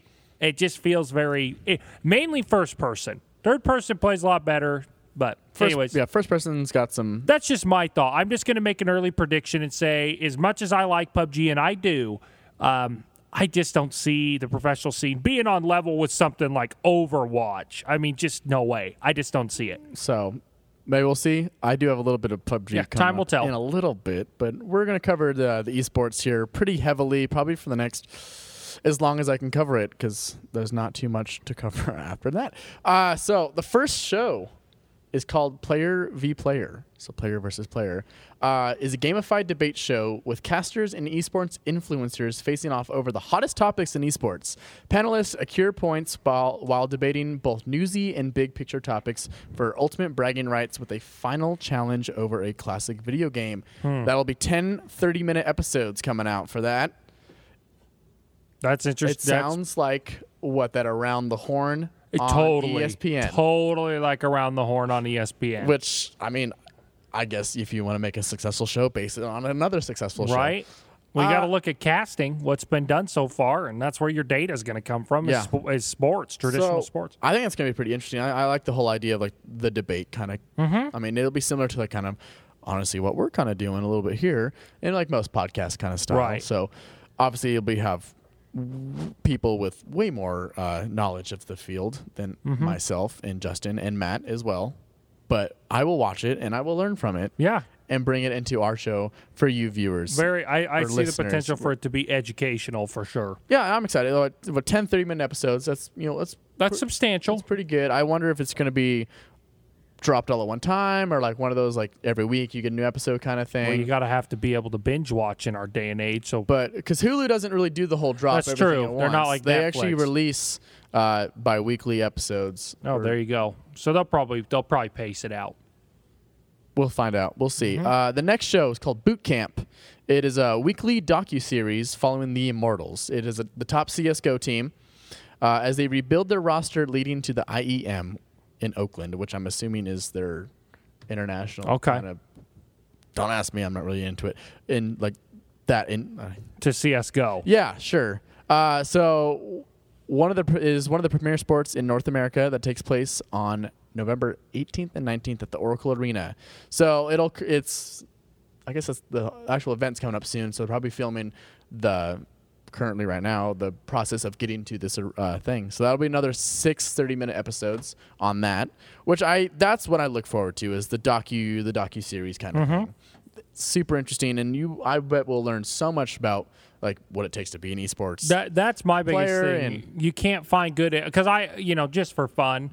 A little bit here and there. I've looked it up and kind of spent some time and it starts with basic stuff like, okay, why do certain players play certain ways? Right? Like I watch people play. It started with streamers. I'm watching them. I'm like, why is he doing that? Or why is it? That's something I'm not doing. Not that I'm trying to be ultra competitive, but if you are, how do you find that information? I mean, I'm sure somebody could say, well, this backwater forum on the internet has everything you need. But for people like me that are super not fluent with that, I actually look forward to seeing them compete at a high level. You can learn a lot from them. Well, and even like when we had our esports launch party here at Boise State, I've never seen League of Legends in my life. Yep. And I sat and watched them play around, and I was totally like, yeah, I get what's happening. There's the lanes, there's the towers you're taking over. You're trying to get resources so you can, all that stuff. Like I've kind of started figuring out. I'm like, it is kind of interesting.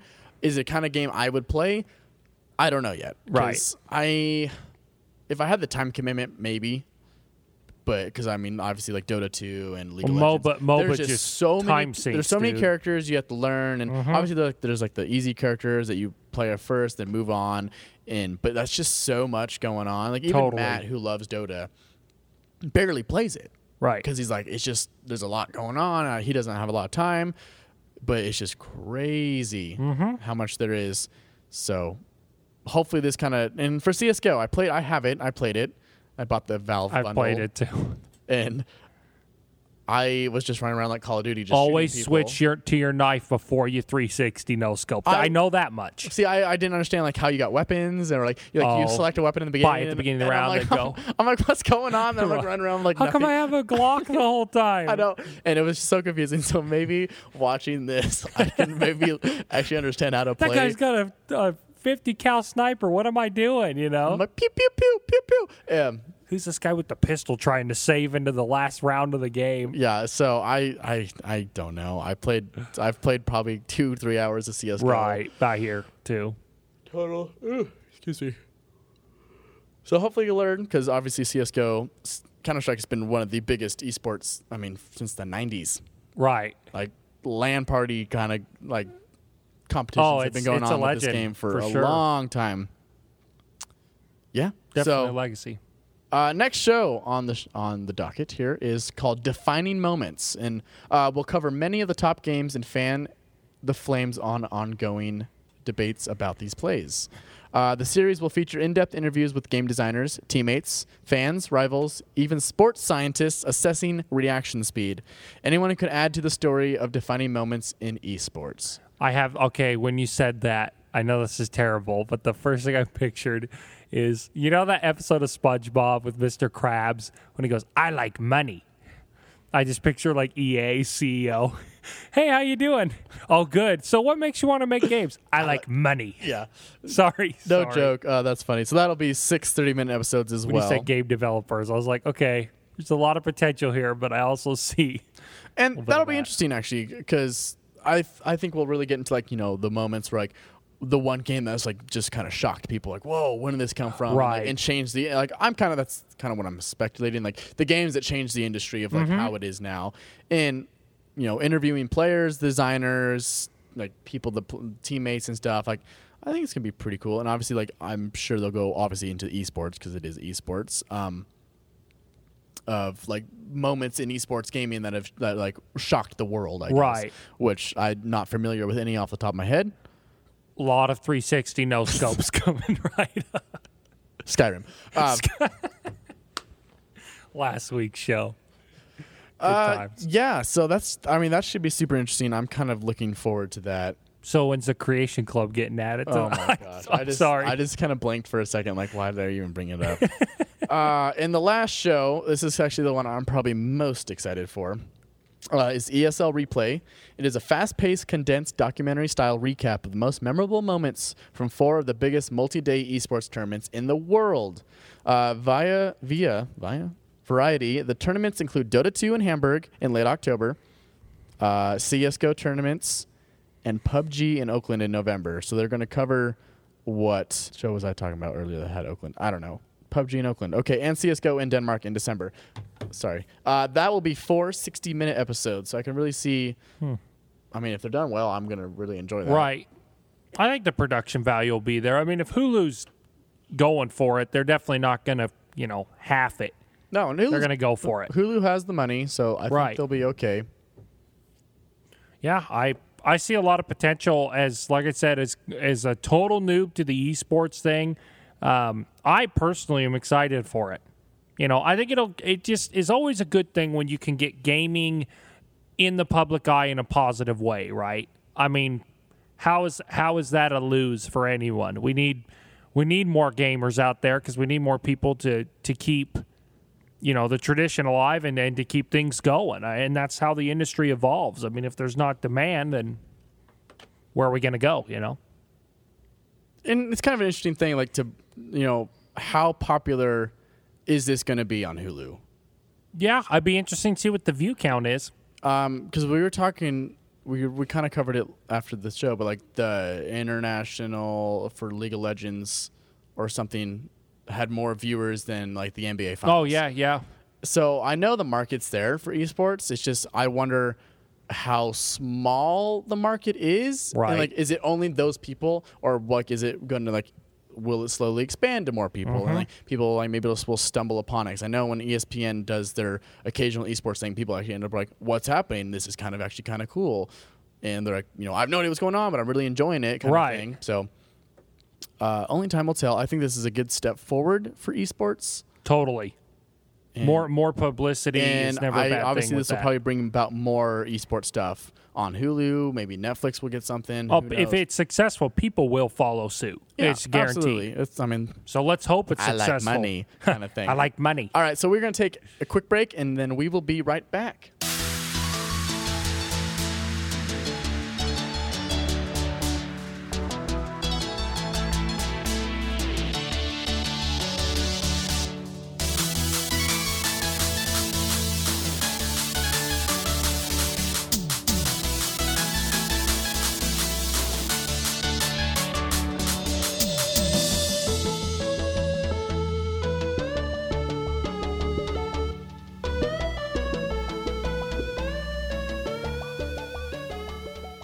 All right, we are back. This is the Dry Spellcast for anyone listening. Justin. Yes. You have a game you would just like to talk about. Oh, yes. That you thought of earlier and then finally figured out what the game is. Yeah, like 45 minutes ago. There is this indie game. Now, I was joking with Austin about this. I'm going to totally put this thing out there for people. I bet it's not on many people's radars. that I kind of bumped into, 2015. I bumped into the social media for these guys. And let's just put it this way. Did you ever play the Jurassic Park Genesis game? It was a park building sim. I don't think I did. Oh, man. Now, I used to... Welcome to Jurassic Park. Does it say that when you... Yeah, totally. I loved the Jurassic Park Genesis game. And so basically the premise of it was it's kind of like Roller Coaster Tycoon, little bit better. At the time, I thought a little bit better graphics, honestly, and stuff. But you could build like enclosures, and then you would have certain dig sites. So you kind of had 3 tiers, right? You had the park to run, like a traditional park game. Then you had research teams that were like in different parts of the world with dig sites, and you could only have so many dig sites in your save file. And you would buy research teams, and then that would be how quick you would get DNA for dinosaurs. The more complete your DNA genome was, the longer your dinosaurs would live for, and less likely they'd become sick and stuff. So you're like constantly trying to, I don't know, and then you have like hatcheries and you build enclosements and you have like low security fence, medium, high, and then you go into your dinosaurs and you research like what kind of security do I need? And then like if stuff would go wrong, there would be like natural disasters which would show up and like they knock out the power. Then your T-Rex would get out, and if you didn't have like shelters for the people, he'd like start eating people, and then you get sued and stuff. Then it's Jurassic World all over again. Yeah, exactly. The classic crux of the Jurassic series there. So that game was really, really good. If it sounds interesting, trust me, it was. I mean, you could take control of like your Ranger chopper and go like shoot them with tranquilizers, or like you could research lethal, and then like if you needed to, you could actually get in the chopper and play as the Ranger. Who's like, get to the chopper. Yeah, exactly. You got to go now. You can go clever girl, and then and then just blow them away. But anyways, really good game. Well, there's an indie developer. Now, this is really interesting. I guess before I get to that part, I have wanted it was a very cult game. It had a pretty good following from what I understand, but they never made a sequel. I don't know why that is. It was financially successful, I'm pretty sure. Got great reviews, especially for a park sim game. People are like, oh boy, Roller Coaster Tycoon with dinosaurs. It is way better than that. Way more multi-leveled, a lot more elements that way. Microsoft recently announced another Jurassic Park sim game. But I'd like to bring your attention to a game that was inspired by Operation Genesis that I personally think, from what I've seen and through their Kickstarter and stuff, I have no contact with the developers. This is totally independent review you're getting, just pure honesty from what I've researched. This game is called Mesozoa, and it was announced I think they officially announced it in early 2015. And I believe it got a release date, and it's coming the end of this year, if not first quarter of next year.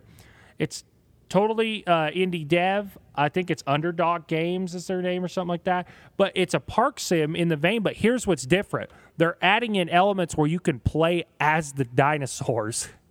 I don't know how that's going to work, but Operation Genesis was cool, but it probably had about 20 dinosaurs. This has got like 80 different creatures. Anything to do with dinosaurs, not just dinosaurs, stuff from that era as well, the various eras that they existed in. And so it looks really promising. The graphical fidelity, I think, for a park sim game is really good. From what I understand, the devs have claimed that you can play, and they've shown some a little bit of evidence of this. So you have your traditional over-the-top managing the park. Same thing as Operation Genesis, just more fleshed out. More teams to research things, more things to manage, but not overbearing, because there are games out there that are just so tedious, like nobody wants to keep up with them. And on top of all that, it seems like they're really pushing the envelope. It's basically going to be a bigger, better, badder Jurassic Park Genesis. And like I said, if you ever find that game, I don't even know if you can buy that game legitimately anymore. I don't think you can. What was it like console for? I had it on the computer. I think it was only on PC. It was only on PC. When did it come out? Dude, 2000 and... Well, it was right after the third Jurassic Park movie. Oh, man. Because it had Spinosaurus in it. I remember. I was super excited. I loved dinosaurs when I was younger. Well, who doesn't? Right. That's my thought. Dinosaurs the best. You don't have a soul if you don't like dinosaurs when you're a kid. Jurassic World. No, Jurassic Wars coming out. Right? It's got Jeff Goldblum. I don't know how I feel about. Oh, geez, fire up the Jeff Goldblum laugh memes. But this game looks really good. I'm not sure what the price tag is. I don't think it's a full $60. It's probably like 30 or 40. I could be wrong. Like I said, independently giving you this, preview. I will say I followed them for 2 years on social media. I've checked out their Kickstarter regularly, and I can honestly say that everything I've seen, the devs are very responsive to their community. They have pushed back the game a few times as expected, but they have evidence to support what they're saying, in my opinion. So if you're into Park Sim games, or if you're just a Jurassic Park fan, even if you're not like, because here's one group of gamers I think gets left out of these equations a little bit. When we say Park Sim game, Genesis was a fun game to kick back and kill a few hours with. And I know, for example, I think I've had my wife try it once. And, she's not like super into like first-person shooters and stuff. She plays a little PUBG every now and again. But she's more into like that kind of like she likes that pacing, simulator stuff. And I can tell you it's really cool. And especially now where they're claiming I can take control of the dinosaurs, and there's all sorts of stuff. You got to have like vaccines if your dinosaurs get sick, and to me it's a fascinating idea. Park Sim games, I know they're a dime a dozen, especially in the world of mobile games now, because at the time that Genesis came out, that wasn't really a thing. The mobile game deal wasn't a thing. So honestly, if it sounds interesting to you, check it out. Mezcoa. I'll spell it for you, because if you just try to Google it, you're going to get all sorts of stuff. You people that are science people are probably like, idiot, I know how to spell this. It's like, well, I don't. Well, it's like the Mesozoic era or whatever. Yeah. It's a play on words. MESOZOICA. And just search that. It'll be called like that 2015. The logo's like half black, half white with some claw marks through it. Really, really promising game. And like I said, I believe just like a week or two ago on their Facebook, they gave an official release date for Steam. They said they're going to start with a PC release, but judging by the Kickstarter backing and stuff, they did acknowledge that consoles are actually a legit possibility.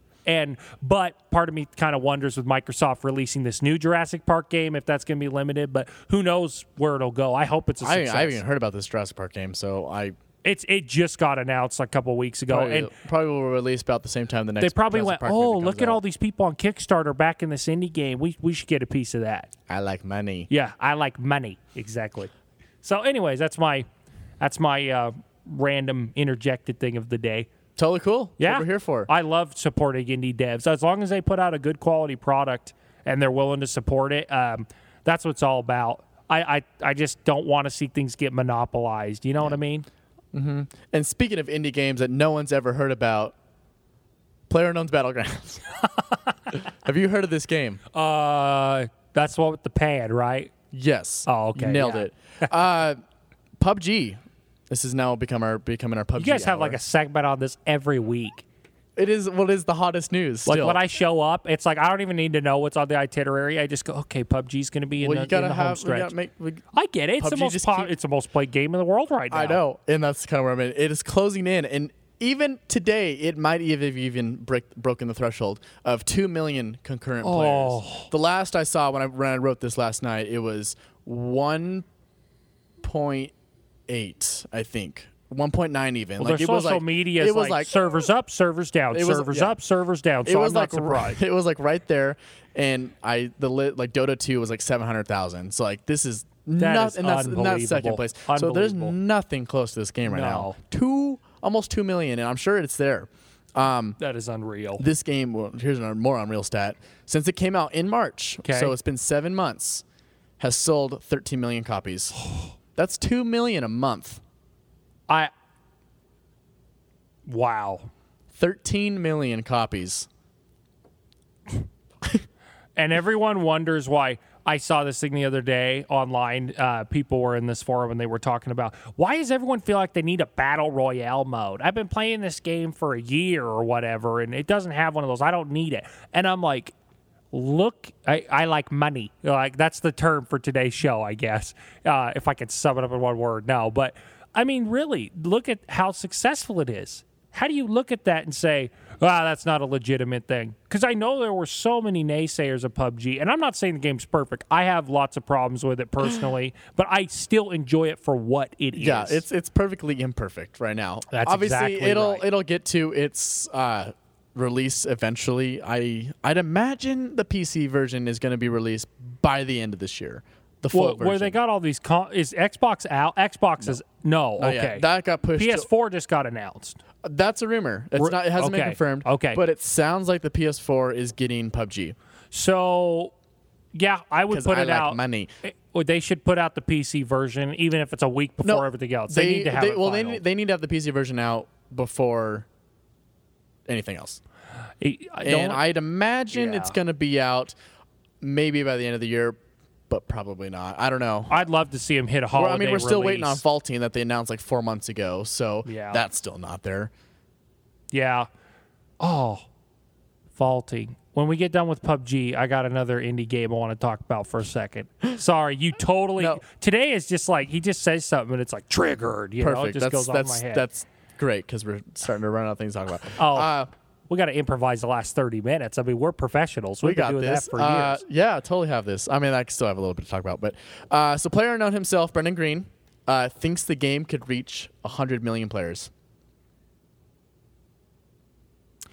Keep in mind, this guy also is supposedly threatening legal action on Fortnite because they... And I will you have a Battle Royale mode? Well, we invented that. When we come back from break here in just a moment. Yeah. But yeah. Do you think it's possible? 100 million. 100 million? 100 million concurrent? Or just 100 million copies? Players. Yeah, copies. I think that's what he's... What are they at right now again? 13. And that's just PC. And that's still early access. I'm going to say 50 possible. 100? No way. No, I just don't see Unless people are buying consoles and entering the gaming market to get this game. I just don't see it happening. Which they might, because I mean, this is one of the reasons I actually bought a PC was kind of this game. That's cool. Cool. I wanted a PC, but this was like the catalyst to like make me actually like pull the trigger and do it. Hey, dude, there's 8 of us and we can play this game. I get it. I get it. It's a great party game that fun. way. Well, I think if it 100 million Judas. If he obviously Xbox is getting the release, if they do the PlayStation release, I think it's possible. I mean, with the console releases, totally, because. He didn't give a time window of honestly like when you're going to hit 100 million. Right. So, I mean, he could say, it could be 100 million 5 years from now if the game's still relevant 5 years from now. Yeah, well, there's a company that's taught us about relevancy after the game's release. Yeah, it's just... But yeah, I mean, that's kind of where... I mean, I could see him getting like 50 or above easily. Yeah, I don't see 100. 100 million is a lot. I mean, color me surprised if they hit the 100 mark. I mean, obviously it's worldwide, but just keep in mind, for a frame of reference, that's almost a third of the United States playing a game, one game. So, with that, we are going to take a little break, and we will be back soon.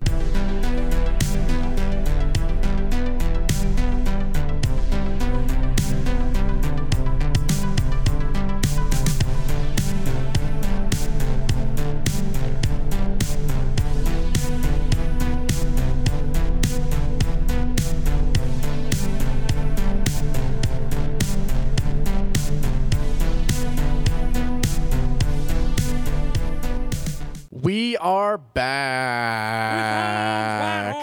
with arms wide open.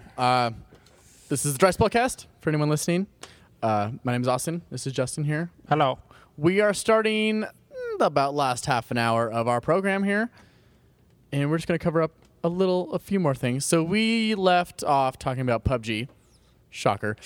But you brought up Fortnite, and I wanted to throw this in there because we just talked about how PUBG is closing in on 2 million concurrent players. Yes. Fortnite Sunday posted a stat that they had 3.7 concurrent players on Sunday. Yeah. And I'm sure that makes PUBG really angry. I hate to tell what's his face over there at Blue Hole Entertainment this, but let me tell you something. You're going to get competition. You can't just... it's funny. Everyone at first, and I was in this boat. I'm like, oh, this guy should be applauded. Indie dev, da da da da. Then he turns around, and in my opinion, this is all subjective. I think he's kind of been a little bit of a scumbag with how he treats people. Dude, people are going to enter your industry. It's good to have competition. Yeah. People said, well, he had H1Z1, but those guys gave up, in my opinion. They gave up on that game a long time ago. And keep in mind, this was an Arma mod, right? Yeah. So, I mean, it's like I'm happy that he he's doesn't been successful. have the rights to say this. So, I mean, I'm happy he's successful, but you need competition because it forces you to make your game better. The problem is he acts like he invented the genre. Yeah.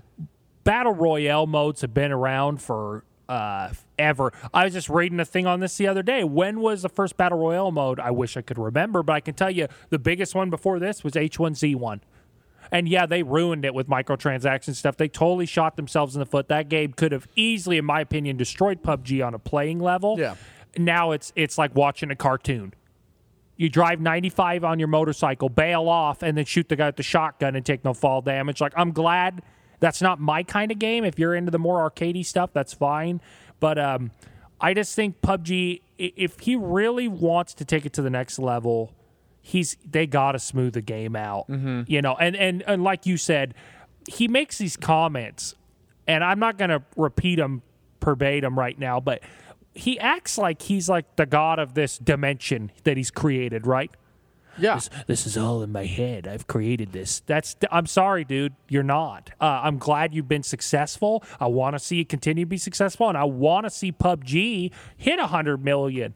I think that would be amazing for the gaming industry in general. But to sit there and talk, the servers. Oh yeah, well that's the other thing too. Have you played Fortnite, the Battle Royale? I haven't. I've watched several streamers. You should download it. It's free. So I mean, is it? That's why they're getting such big numbers. Is the Battle Royale is free. People are getting fatigued of PUBG, and that's the other thing, too. It's the Call of Duty syndrome a little bit. I mean, much shorter lived, but, like, you've had your success. You're going to continue to be successful, but I just got to also put out there that PUBG can be really slow. And sometimes I just get sick of that. I like the concept, but I'm like, give me some. If I'm going to sit here and camp, let me build something. Fortnite. Yeah, exactly. And Fortnite's fun, like because Matt and I we played it like one night just to see how it was. The gunplay's not as good. Of course, PUBG's got the gunplay like down, but like the whole base building thing is really cool. Because like we ambush people. Like we were in this house and we jumped down on the other side of a building and saw these other people. We got into the big house, got all the loot, ran up to the top floor. We saw they were running over to our house. We built a wall at the top of the stairs. Wow. And so they had to run, and you have to pull out your axe to bust down the wall. So they bust down the wall, and then we just gunned them down. That's awesome. awesome. The two of us killed the whole squad of 4. Because their breaching was not smart. We actually killed 2 in the stairs, and then Matt stayed on top of the stairs. I actually jumped out of the building onto the ground and like went up behind them. It was so fun, and it's just so cartoony and pretty good. And it is free. Just download it. You gotta do it through Epic, their Epic game launcher, which is fine. And gunplay can be smoothed out. PUBG has shown us that. Because I got killed at a longer range with a shotgun versus my rifle because I couldn't even hit the guy with my rifle. Because the bullets like shoot like in a really weird pattern. All the streamers I've watched said shotgun's OP. Shocker. So, I killed people with the shotgun, so it's a lot of fun. It's free. If you want more realistic, obviously you're gonna stick with PUBG. Totally. But if you just want to like dink around, like the map's smaller and it's just funny. Like how many people in a match? It's 100 still. Okay. Yeah, it's just a little quicker pace due to map size. Oh yeah, a lot of people hear that and they go. The game took like 10 or so minutes. So. Oh wow. Yeah, it goes the whole game. Yeah, it wasn't long.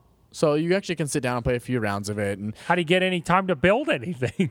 It could have been a little longer, but right. It's fun, yeah, because you start with an axe, and then you comes like Minecraft. You start hitting stuff, and you get wood or metal or whatever, and then you can build stuff according to what supplies you have. And there's one point, Matt and I both had snipers. We ran up to this tower, took out the bridge up there, and so no one could get to us. And then when we got out, we just literally kept hitting the floor, and then we just fell through and ran. That's cool. It's pretty clever. That's cool.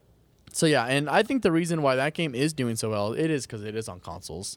And and I think that is the real reason Blue Hole and Brendan Green are really upset is because they were not the first. They got beat to the punch. and to be on the console. When you telegraph your moves like that and you're that successful, people are going to want a piece of that. And Fortnite's like, well, we're farther along than you are, so we're going to do it. Good for them.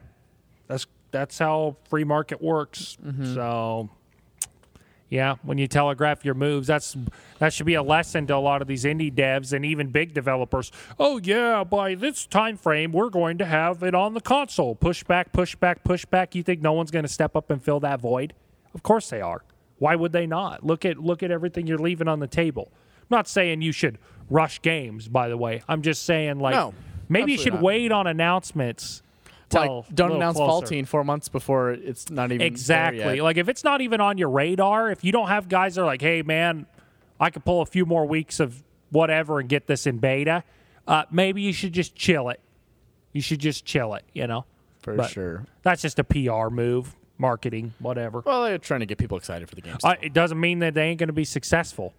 It's just, they got beat to the punch. So you, over break, just now, you told me a gaming experience you had, and I'll let you kind of explain that. So, another indie game question for all you listening. Do you like military shooters? Call of Duty? And not, let me specify. Have you wanted a military shooter that's really realistic but doesn't have the 1,000 bind controls of like something like Arma? Squad. You gotta play this game called Squad. It's an indie dev. They also did Project Reality before this game. That was their first title, and then which was a mod for Bad Company 2. And then they did this game. I will straight up say that it is immersive. How do I put this? So picture you have teams, and it's very, because when I tell people about this game, they go, oh, is it like Battlefield? Because Austin, you and we've spent a lot of time on Battlefield 3. 4. And 4. And 4, yeah. 4. 3 and 4. Both of those. How much did we put into 4? It Oh. was like an ungodly, I bet we were approaching 500 hours, 100. I mean, I had like 400 something logged on PS4. Yeah, it was crazy how much we played Battlefield 4. So we love shooters like that. But even Battlefield... Quit opening the dang hatch! Oh, that just flashed Trolling back. people. Man, a lot of memories. Okay, sorry. Yeah, no problem. So one of the big things that I have... I liked Battlefield 3 a lot. And 4 was all right once I got things figured out. 3 was still the better. 3's the best one. I mean, let's just be real. But Bad Company. But 2. if you want something in that vein, but even more realistic, and in my opinion, more balanced, and the damage model is super realistic, you gotta play Squad. Squad is a game where you have, obviously it revolves around a hierarchy of command. So you have multiple squads with squad leaders, and I think the teams are 50v50, something like that. And you have squads of, I think it's 9 or 10. And you have certain classes and amounts of classes that you can have on a team. So, like, you can't have this is one thing I have a problem with in games like Battlefield. You can't have 30 snipers on a team. There are 3 marksman kits for the entire army. And so only 3 squads are getting 1 marksman. And, stuff like that. You can only have 2 medics per squad. And then you have, like, specialists. So if you have a full squad, you can unlock 3 specialists. That's like your LMG guy to suppressing fire, your grenadier with the rifle-mounted grenade, stuff like that. The factions in it are really good. So it's a mixture of all these factions fighting each other. It's America, where you play as United States Army. So it's kind of like kind of the Bravo Company feel, very GI.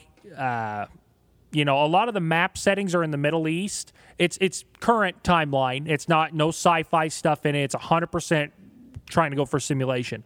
The gun sounds are incredible. The best sound for a game I've ever heard. When somebody fires up a 50 in your ear and you're trying to call in like a mortar strike from your buddy on the radio, and you can't hear, and all you can hear is your buddy like getting shot at on his radio, it really creates those realistic and visceral and gritty moments. But there's no numbers on your screen. You're not going to shoot someone and see 100 points.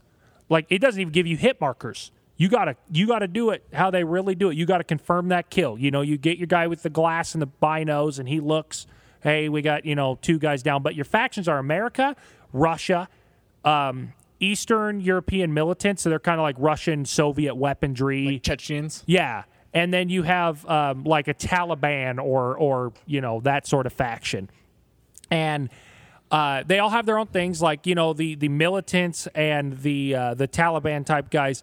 They've got like IED planters that can plant like landmines, roadside bombs, detonators. You can put them on vehicles. So like, imagine you got a so here's one of my stories from the other day. You're driving on a truck, and you're on a troop transport, and everybody's like, okay, and all the squad leaders have a squad lead channel. They're communicating because like everything is tickets. So if a vehicle gets blown up, that's like 80 tickets. So you don't want to waste vehicles. It's not like spawn, sprint in, get blown up. Spawn, sprint. That is hugely penalized. It is long respawn times. The longer you stay alive, the more you do. The further away from enemy contact, the more secure you are. The faster you respawn, or you can respawn. Mm-hmm. But we're on a troop transport in the desert going to the city in like Afghanistan, right? Fallujah type thing. And the sand's kicking up and everything, and all of a sudden we hear this the driver starts screaming, motorcycle, and you're like, a motorcycle, what's that guy going to do? And then you realize, oh my gosh, and then you hear someone go, IED, and you bail off of the truck, and right as you're bailing, that guy sets it off, and it is a mushroom cloud. I mean, whole truck of guys dead. All because one dude and then you've got, and then RPGs start flying. You start taking contact outside the city. It just reminds me when we just strap C4 onto motorcycles on the battlefield and just crash into tanks. Exactly. The good old days. Man, that was fun. That was too fun. Definitely. Especially when we learned how to jump them across the map. So we're intercontinental dirt bike missiles. We drop into the map like in 4 seconds. Yeah, it was great. But squad, huge win. You have those moments where people start to role play. You have a local chat, but you also have radios where you're communicating. You got to keep the radio channels clear. And people generally, the community is very good. You got to be organized. You got to communicate. You only have so many you can build forward operating bases with radios and run logistics trucks to refill ammunition. And great game. If you want a military simulator, but it's not so deep you can't learn it. Squad. Great community, great game, $40 on Steam. And after the most recent performance patch, it looks amazing. It uses Unreal Engine, I believe, and it is just cranked. If you can run it on Ultra, you must have a beast of a machine because it's amazing, though. Runs well. So there's my recommendation on that side of things. Sweet. I was kind of interested in that game when I got my PC the first time. But they do free-to-play weekends every now and again.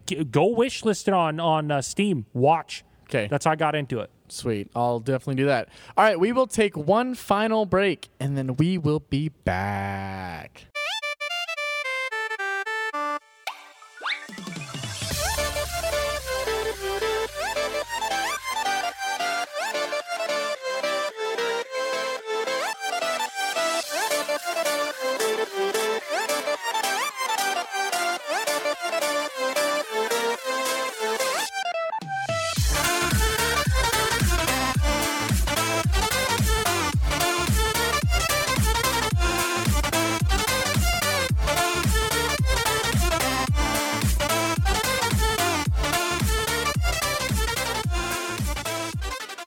We are back. This is Dry Spellcast, and we have just about 10 minutes left to talk for all you guys listening out there. So in the beginning of the episode and halfway through, I did pose a question. Given that it is Spooktober, what is your favorite spooky game? We did get an answer. Oh, no way. Keaton, friend of the show, said Easily Amnesia Dark Descent. I now own 4 different copies of the game. Dude, hats off to you. I tried it. I have that game. It's very scary, actually. It's cool, though. I made it quite a decent ways in there. Yeah. And, it is pretty creepy. Yeah, Amnesia. Wow, that's like a gold standard in that genre, is it not? Yeah. The run, Amnesia, hide, Dark Descent, yeah. survive genre. Yeah. Can't fight. Yeah, You see something, and you run and quiet in the corner. That's a good one. Thanks for sending that in. Yeah, thank you, Keaton. That. Yeah, thank you. Please keep them coming over the next forevers. Send another one. I'm just kidding. And another one. So yeah, a game like spooky game that you love. First spooky game I ever beat, and the day I became a man. I'm just kidding. Dead Space. Yeah, Dead Space. That's a good one. I mean, Isaac. Isaac is such a cool character. Dead Space 1 was a great game. I love the story, the mystique of it, how scary it was, but also those moments where, it's funny. It's like every time you rise to the occasion and your pulse rifle gets bigger and badder, something else goes wrong. Yeah. Dead Space is the reason for any game I play now, when a door opens, I'm always aiming already. Totally. I don't just Guns on the door for it. I don't just walk through a door anymore. And that was ingrained in me from the first Dead Spaces. You are always aiming when that door opens because you do not know what's on the other side. Resident Evil 4 was the game I had tried to do before that, was a but good I one. was a little younger. And boy, about the time that chainsaw guy came out in the first You're like, nope, section, I literally just froze up. I was fairly young. I was like, I don't know what to do, and then I was in half. So a game that I have played in the past, we played together. Oh, I knew you were going to bring this up. I actually just saw an article on it. What? That came out this last week saying how Alien Isolation is one of those horror games, even 3 years later, that is still stands up and still one of the best survival horror games. Oh, yeah. Of all time. And I'm kind of like, I really need to sit down and beat it. Yeah. Play it again and actually beat it. Because we streamed it, right on release. So 3 years ago. 3 years ago, Was that 2014? Yeah, it was. 2014. Oh, my gosh. Oh, my gosh, we're old. Wow. Just getting older every day. Seriously. So, yeah, it's a great game. And it man. talk about a terrifying atmosphere. What's cool is that it mixes a little bit of the run, hide, because you can't fight the alien, but there's things to fight, though. you can fight, and it's a good mix in my opinion, because the alien, forget it. You're not going toe to toe with the alien. Later in the game, there's something that you can get that lets you stand up to them a little bit and push them off, but that still does not make you able to kill them or indefinitely fight them off. Because that was the thing for me with that game was I thought it was just you hiding from the alien, and then it turns out there's the androids in there. Oh, the synthetics are just freaky. Creepy. Those Working Joe. Yes. I can't buy the Wayland Yutani models. I got to buy the Working Joe knockoffs. That was actually what made the game creepy was that. So, yeah, I agree. Super fun. You know what? I'm kind of upset that there's not any good horror games coming out right now. I mean, I know we have Evil Within 2 that comes out this Friday, the 13th. I call that psychological thriller. Friday the 13th. But seriously, you kind of thought that gaming companies would have saw this date, okay, let's make a real good I don't know what game. the deal is with horror games right now, but it seems like the indie devs that are doing them kind of in the vein of The Forest. They're trying to tie it into a survival game. That they're either doing that or it's Friday the 13th, where it's match based, or Dead by Daylight. Is that the other one that's really big? Those games are cool, but those are your horror games right now. There isn't a I think it's because writing. I don't think people, and we see this in games all the time now, just like movies. I think it's people are just not having original idea. It's not flowing. Well, yeah, and all the, remakes and copycats after for days. PT came out, right? All the videos came up of all these games that are styling themselves after PT. The only game that have never come out, right? Well, Allison Road. Isn't that back though? Isn't that going to release? There's one like that. It got canned, and then now it's coming back. There's one that's close to releasing that's in that vein of PT. Yeah. I can't remember the name of it. I don't think it was Allison Road. That was one of them, but I know it's where are these games that get talked about, and then I know I saw one where you're in World War One, then you're in the trenches. Oh, in the trenches, and there's monsters and stuff. Here's all these original ideas. Where are they? Yeah, is there really no demand? I have a hard time believing. I feel that. they throw out these ideas, and then it's that's it. Look how much money horror movies, crappy horror films. Oh boy, somebody's going to get mad over that. Well, probably not because we have 2 listeners. But hey, I'm being very pessimistic. I'm sorry.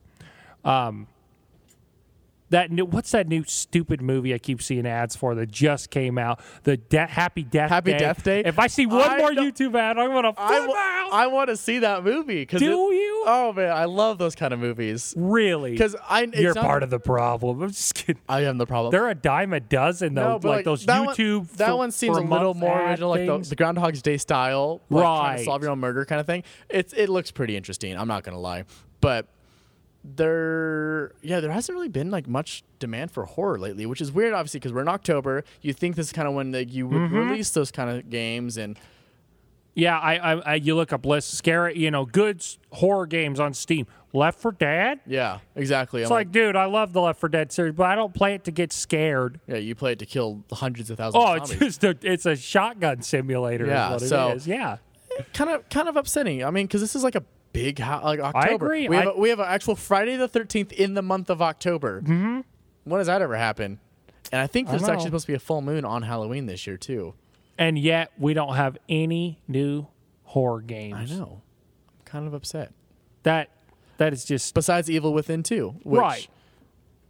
Thriller. Which I'm kind of on the fence that one. Yeah. Because I played the first one, didn't beat it, because it was just... Didn't keep your attention. Well, yeah. And at the time, like the game was kind of like... Frame rate was bad, kind of buggy. I'm sure it's fixed now. It's been 3 years. It was like late 2014, early 2015 when it came out. Yeah. Around November 2014, I think it's about for $4.99, Creation Club can patch that game right. I'm sorry. No joke. But I don't know, the hype for Evil Within 2 is pretty big right now. So hopefully, I mean, that is a big one. I hope they deliver. So yeah, that comes out actually this Friday. A couple days. Oh, the wow. 13th. It's upon us already. Where is he? All right, that's Batman. So yeah, other games. I guess we can close with that. Other games coming out really soon. Gran Turismo Sport on the 17th, along with South Park: The Fractured Butthole. Yes. And I can't believe it's finally here. Right? I didn't even think it was like when Matt said, "Oh, it comes out on the 17th." I'm like, "You're lying. It's coming out in the new Prediction: year." Do you think it's going to be as good as the first one?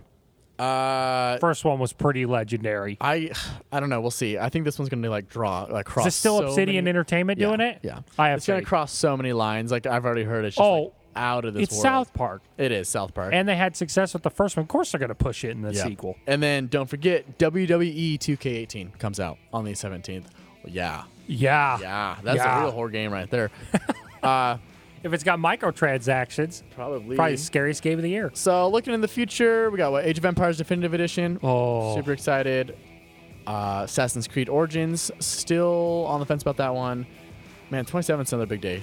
27th October is Assassin's Creed Origins, Super Mario Odyssey, and Wolfenstein 2: The New Colossus. Nice. So that's a big. There's the 2 big weeks. The 17th and the 27th are the big days in. Yeah, man. October. It's just... And then we're rolling right into the big stuff in November and God of War. And the semester's upon us. When's God of War come out? That's like February. Just very first thing next year, January, Feb, yeah. Ooh, God of War. Gonna be some good games coming out. Yeah. I'm looking forward to it. And have no money. Yeah. Welcome to my life. Pretty much. All right. Well, that about does it for us this week on the show. Thank you, Justin, for being on again. Hey, thanks for having me back. I always love being here. I'm glad you're here. I hope I was a good enough host for you with Matt's absence. I think you did great. Maybe we should just take over the show from Matt. Sorry, Matt, you're out. Matt, you're out. He's going to be editing this tomorrow. He's like, he's going to make my voice sound like a chipmunk or something. Yeah. So thank you guys for listening in. We will catch you next week. Bye.